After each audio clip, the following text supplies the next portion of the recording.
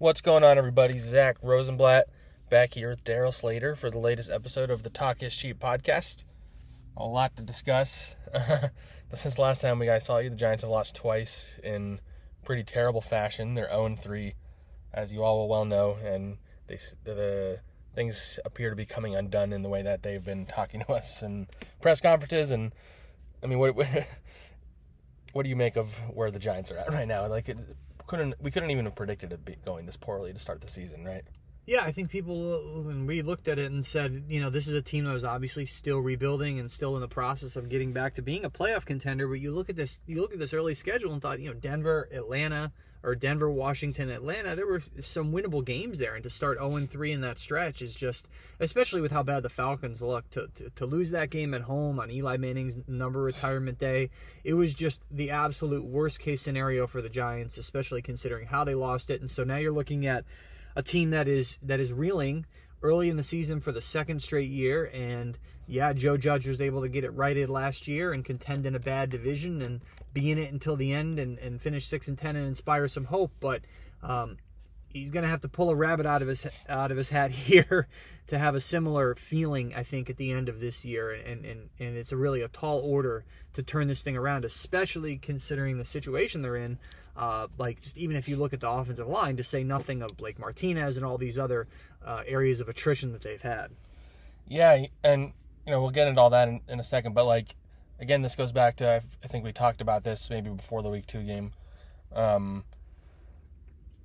If you had said before the season that on their schedule they would have played Teddy Bridgewater, Taylor Heineke, and then a broken down Matt Ryan, who he clearly couldn't even throw the ball down the field the other day, and they lost to all three of those guys, and now.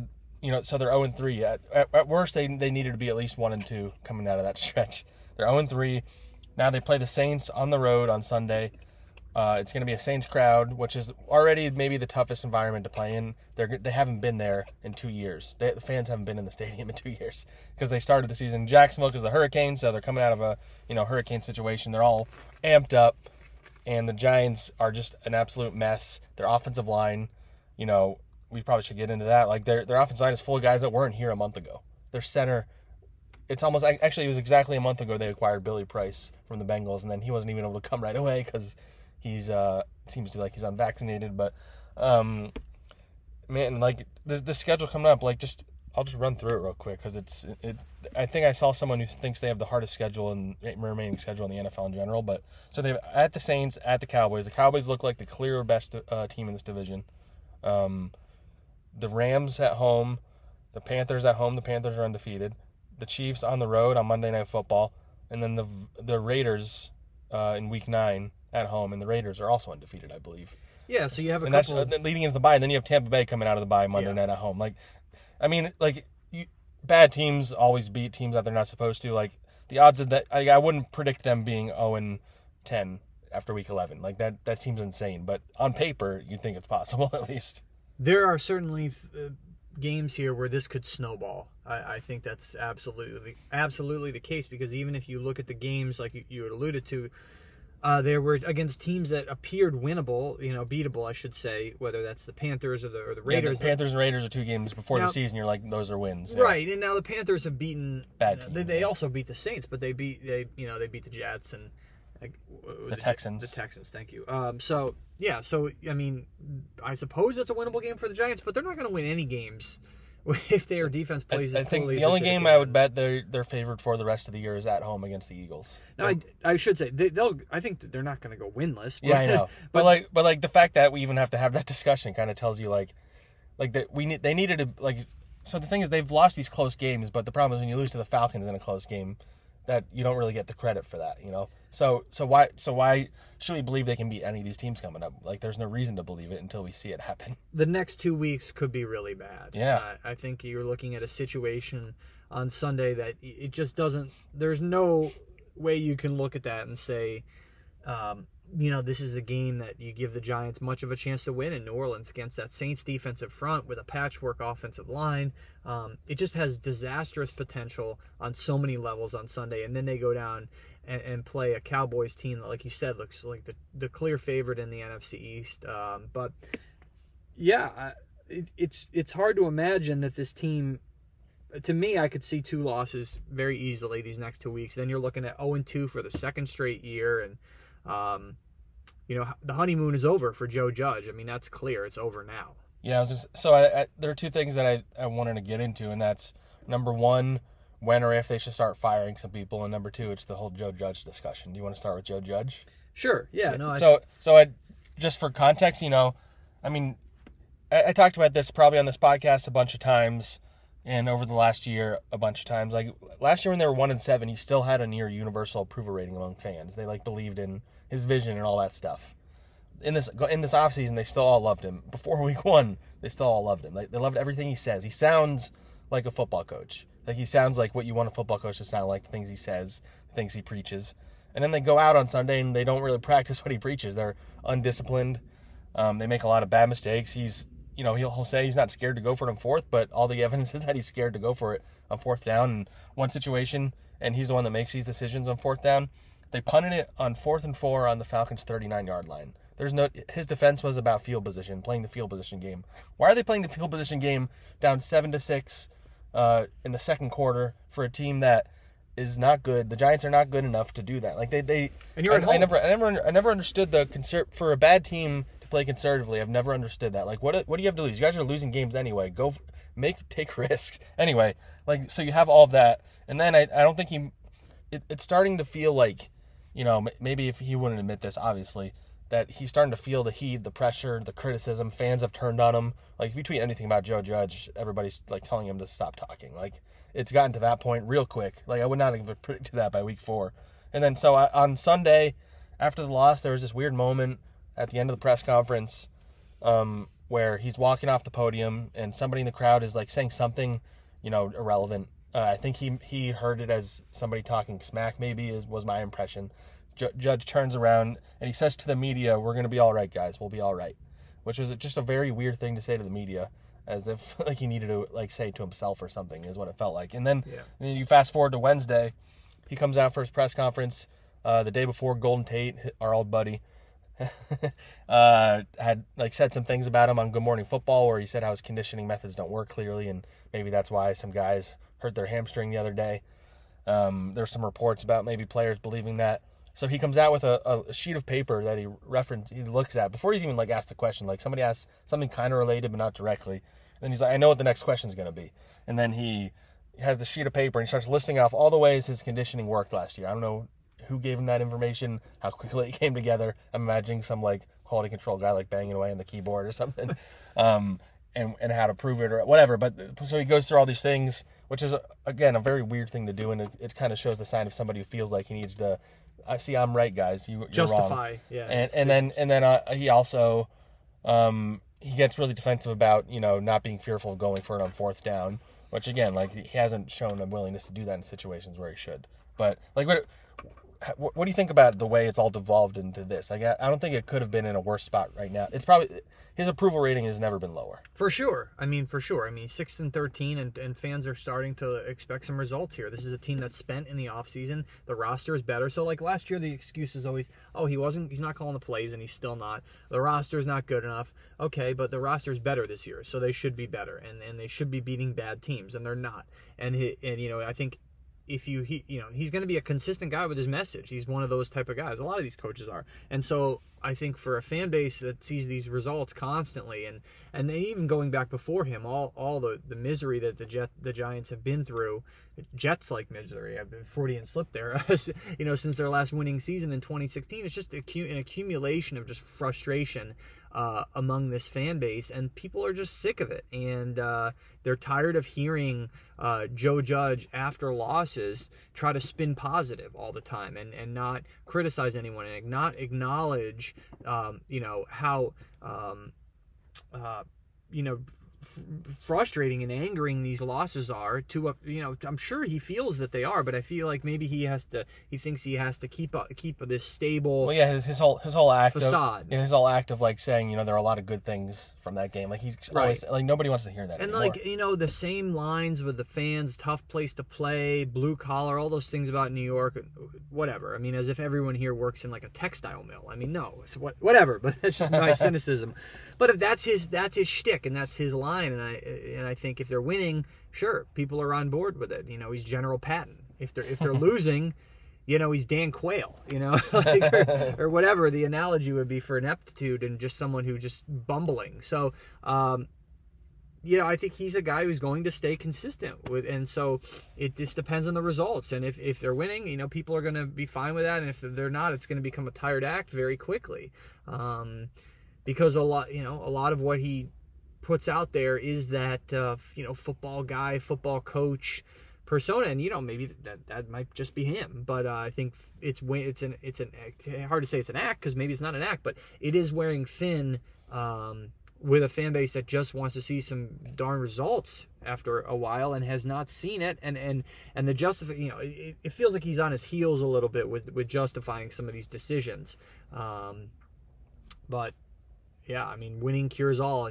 But like I just said, it's hard to imagine them winning the next 2 weeks. Yeah, and I think everybody, not just us, but I think we've talked a bit in the past about how his methods, it was always going to be everybody would love him if they were winning, and if they're losing, then you could see it kind of spiraling, and that's kind of what's happening now. I mean, we saw in week 2 Kenny Galladay yelling on the sideline, Kadarius Toney, subtweeting on Instagram, and Jabril Peppers has very clearly looked upset with his role, and you just hear rumblings about this team and how things are looking behind the scenes right now, and it's not great. And if you had asked me before the season, what percentage would you put on Joe Judge getting fired after year 2, I would have put it, single digits, 5% less. I just didn't see it. But if they have an absolutely disastrous season, maybe they don't only win 3 games, or because they have been close to winning a few times, and you think maybe they get lucky a few times and finally get through. But if this team goes 3-14 or 4 and I don't know what, if they get 4 wins, it has to be a discussion, especially if you move on from Dave Gettleman, which I think is a foregone conclusion at this point. You would think, you never know with John Mara. There's the whole idea that a new GM is going to want his own coach in theory, unless Joe Judge is the one picking the GM, I guess. But where do you stand on that part of job security, I guess? I still think it's really unlikely. Yeah. I mean, they gave him a 6-year contract, right? Yeah, I think so. Or maybe I'm getting that confused with Joe Douglas. But either way, no matter what contract they gave him, John Mara said this from the very beginning in 2020 in January. Talked to him about this, and he said, we're going to be patient with this guy. He's a young guy. He's late 30s, first rookie head coach. They went the decisive route and got rid of Pat Shurmur after 2 years. Honestly, I would still be really, really shocked if they fired Joe Judge after 2 years, just because of everything John Mara has said. Mm-hmm. Now, there's a number of different ways they could go with the GM. Presuming they get rid of Dave Gettleman, they could go internal and promote Kevin Abrams. I know people want them to think outside the box and all that, but here's the thing: John Mara is not just going to. Now, I'm not saying what's right or what's wrong. I do think they should think outside the box, but I'm just saying what's most likely. Just because you want it to happen doesn't mean he's going to do it. I mean, The guy is, how old is John Mara? All we can do is point at evidence, yeah. He's 70-something years old. He's not going to necessarily change his full approach and go and hire someone completely from the outside. I think it's still possible they could promote Kevin Abrams from within. Well, and they also hired that guy, Kyle O'Brien, from the Lions this offseason, and he's in the organization already, too. Yep, yeah. and so they could, so I guess he's a quasi, outside voice, but I could see that. I mean, Joe Judge has plenty of power, and certainly he would have input on who gets the GM title, even if that person is not, a full-power GM. Mm-hmm. So all of those things, I could see that happening. A full-on house cleaning where they fire the GM and the coach, and they hire a GM from the outside to hire a new coach, I still think that's really unlikely. I mean, just because of everything John Mara has said about showing patience with Joe Judge and knowing that he's going to have to learn on the job and all that stuff. Now, I'm not saying what's right. Should they? I don't think. I mean, right now it's 0-3. There's so many different ways this thing could go. If they win 3 games, should they fire him? I don't. It just all depends on how those losses happen. What a lot of what it goes back to is John Mara has his message all offseason was he's tired of losing. It's time for us to win. They went and spent all this money on all these guys to fix the offense. The offense still isn't scoring. So at what point does John put his money where his mouth is and say he's tired of losing, so what are you going to do about it? And to that point, so when or if do you think Dave Gettleman gets fired, and when or if do you think Jason Garrett gets fired. I don't know what the point would be in firing Gettleman right now. Yeah, the one tipping point is the trade deadline. Yeah, if they decide they want to be sellers, which I don't know Right. if they have a history of being a team that is willing to do that. So What are you going to get? Evan Ingram for a bag of balls that's what for I'm saying. Evan Ingram? They waited Like- too long to trade Ingram. Yeah, at this so point, who's tradable on your roster that you're going to get anything for anyway? So that's the one thing that they run into. I think they play it out with Gettleman, and then he retires / is fired at the end of the year. I think that's the most likely scenario. Jason Garrett, obviously, you don't really see in-season GM changes that much because there's not really an advantage to it. Yeah. Because it's not like yeah, you can if you're hiring somebody from outside, you need to request interviews. And, Right. Yeah. That's not happening. And during nobody's the going to season. let you do that. Yeah, that doesn't make sense. So, of course, you could ditch a coordinator in season, give a new voice in there a chance to help develop your young quarterback. So yeah, and give that guy a chance. Like if it's Freddie Kitchens, right, to be the OC, give him a chance to audition for the full-time job, and maybe they go forward with that because it's not like. Again, I think it's an very outside chance you fire the head coach. So Joe Judge will get to see Freddie Kitchens. How does he do? Maybe they keep him. Maybe they go outside. So, yeah, I think you could be looking at a situation here where the bye week is the tipping point for Jason Garrett. Usually, geez, they still have a lot more games before the bye week, though, don't they? Yeah, it's all those games I listed. Yeah. Jeez Louise. I mean, you got 6 more games before the bye week. I mean, So it's tough to fire him in between. And then. Where does the? I guess they have a Monday night game with Chiefs, so there's an extra day in theory. I think you got to look at the Rams at home, Carolina at home. You got back-to-back home games. Carolina is probably a beatable team, so could you fire him going before the Kansas City game? It seems more likely they wait till the bye week if they do. Probably, yeah, and it's a week 10 bye, but I mean, you're not unless changing your whole of course, system. unless of course it's a complete disaster over these next. I mean, a lot of it will be punitive, right? I mean, Yeah. like, what do you accomplish firing? That's what people ask, right? What do you accomplish? It's a pound of flesh for an angry fan base. Is what it is. It's punitive more than anything. Usually, don't see a lot of. It's not like hockey where they change a coach mid-season. The guy goes on to win the Stanley Cup or something. Usually, don't see a lot of tangible results from an in-season coordinator or coach change. Well, I mean, because you're not going to hire externally, so you're just going to promote somebody who's just going to use the scheme you already have in place and maybe call plays differently, which I think would be the appeal of a Freddie Kitchens or whatever. But yeah, I mean, those are the two big storylines that I think are going to be over the course of the season. I mean, we should talk about the offensive line a little bit. We alluded to it. You and I are working on something that's going to come out probably tomorrow, so we won't spoil it too much. But like this, just to give you an idea of what this offensive line looks like right now. So Matt Parrott, they don't trust enough to play at all. So he's not playing at right tackle, whereas Nate Solder is the entrenched starting right tackle. Matt Parrott has been getting some reps at guard in practice. He's never played guard before. Billy Price is the locked-in starting center, especially now that Nick Gates is out for the year with a broken leg. Shane Lemieux's out for the year with a knee injury at left guard, so they had been starting Ben Bredeson, who they also just acquired a month ago.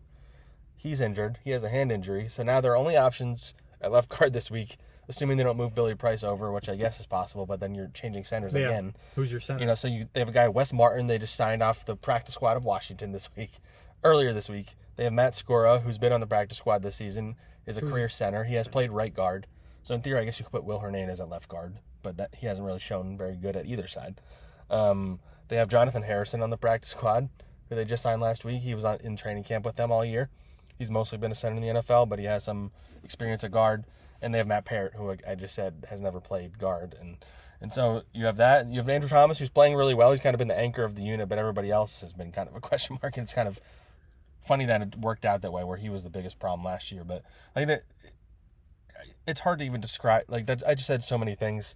This offensive line couldn't be a bigger mess right now. And they just did not, I guess you can't plan for injuries, but it's not like the guys that were, start like Shane Lemieux, they were relying on, and he wasn't very good last year anyway. Like, it's just an absolute disaster. They could stink at left guard even if Lemieux had remained healthy. That's entirely possible. It's not like you could fall back on the argument that they lost, a Pro Bowl left guard. They didn't. I mean, they lost a very stable center in Nick Gates, and that was a significant loss. Billy Price is a clear downgrade there, and what do you expect? Because I mean, this is a line that gets back to, after they cut Kevin Zeitler, Dave Gettleman and Joe Judge. Let's loop him in. And Joe Judge, because he has significant say in this organization. They didn't go out and get a significant guard. Okay, so now you're looking at a situation where your starters are Will Hernandez and Shane Lemieux, who might just be backup quality players. So then the guys behind them are even worse than those guys. So now you're looking at, they Kenny Wiggins and all this revolving door that they've had at guard, and Bredesen and all this. And so if you had brought in a guard, a well-regarded, proven, however you put it, guard, then you're looking at a situation, okay, you got another piece to use. You got a little more wiggle room there. Now they had no wiggle room. Now they were scrambling, yes, totally scrambling. So you bring in a guard, you say, all right, Will Hernandez, you're now a backup. Or and he would be a perfectly fine backup. Yeah. Then if that newcomer hypothetically got hurt, you could say, look, we tried. We brought in a guard. Now we got to go to Will Hernandez. At least he has starts. Okay. But the now we've got to go to is like a disaster situation right now because they didn't address this. I mean, it's just a complete domino effect of all the things that Dave Gettleman has done. He cut Kevin Zeitler because of these, because he needed money to get receivers and all that stuff. Get receivers and to re-sign Leonard Williams, and he needed the money to get receivers because Golden Tate didn't work out. And I mean, it's just trying to fix a mistake that you made because you messed up previously making a mistake. I think I texted you this last night. It's like a Breaking Bad season, right? Like you're constantly like trying to patch up holes in the dam, and each one's getting worse. And next thing you know, Dave Gettleman's running around midfield in his tighty whities. And people will get that if you've seen Breaking Bad, but don't. Excuse the indelicate metaphor. Well, and I said this to you too. It kind of felt like perfect full circle that Golden Tate is the one that kind of caused this firestorm when he's supposed to be in year 3 of his contract. Instead, he's on Good Morning Football, making Dave Gettleman's coach look worse. Yep, yeah. I mean, as if Golden Tate wasn't enough of a mess when he was with the Giants, exactly. Yeah. But yeah, that offensive line, and that was supposed to be Dave Gettleman's baby. That was the thing. I think I was reading the quotes from his introductory press conference. He said the Giants are going to work their fannies off to get the offensive line fixed. I mean, he'll never live down the Hog Molly's comment. No, never. Oh, yeah, that's brought up constantly. Among the many quotes he'll never live down. Yeah. Nope. Just decision after decision on the offensive line that just did not work. It's funny. I don't even think we could criticize Rob Sale at this point because look at what he's had to work with. He's talked about, you have a new guy coming in every week that you have to get ready. You have to get him on the iPad. You have to, get him ingratiated, and he deserves credit for getting Andrew Thomas fixed. I mean, it's early, but he looks fixed. He's not making mistakes, even if maybe he's never going to be a star left tackle. But Rob Sale's done a good job with him, and then the rest of the group has just been shuffling in and out. Will Hernandez still doesn't look very good. Matt Parrott is kind of a disaster if he's a 3rd-round pick that can't beat out Nate Solder. It's just hard to make 2 cents of this situation. I think that, this goes back years. The Giants' offensive line has struggled for years, and you can get by with an average offensive line. Maybe 3/5 of your line is good, and the other 2 aren't very good. And it's funny looking back. The Giants in 2011 according to PFF, had the worst pass blocking rating in the NFL. They won the Super Bowl.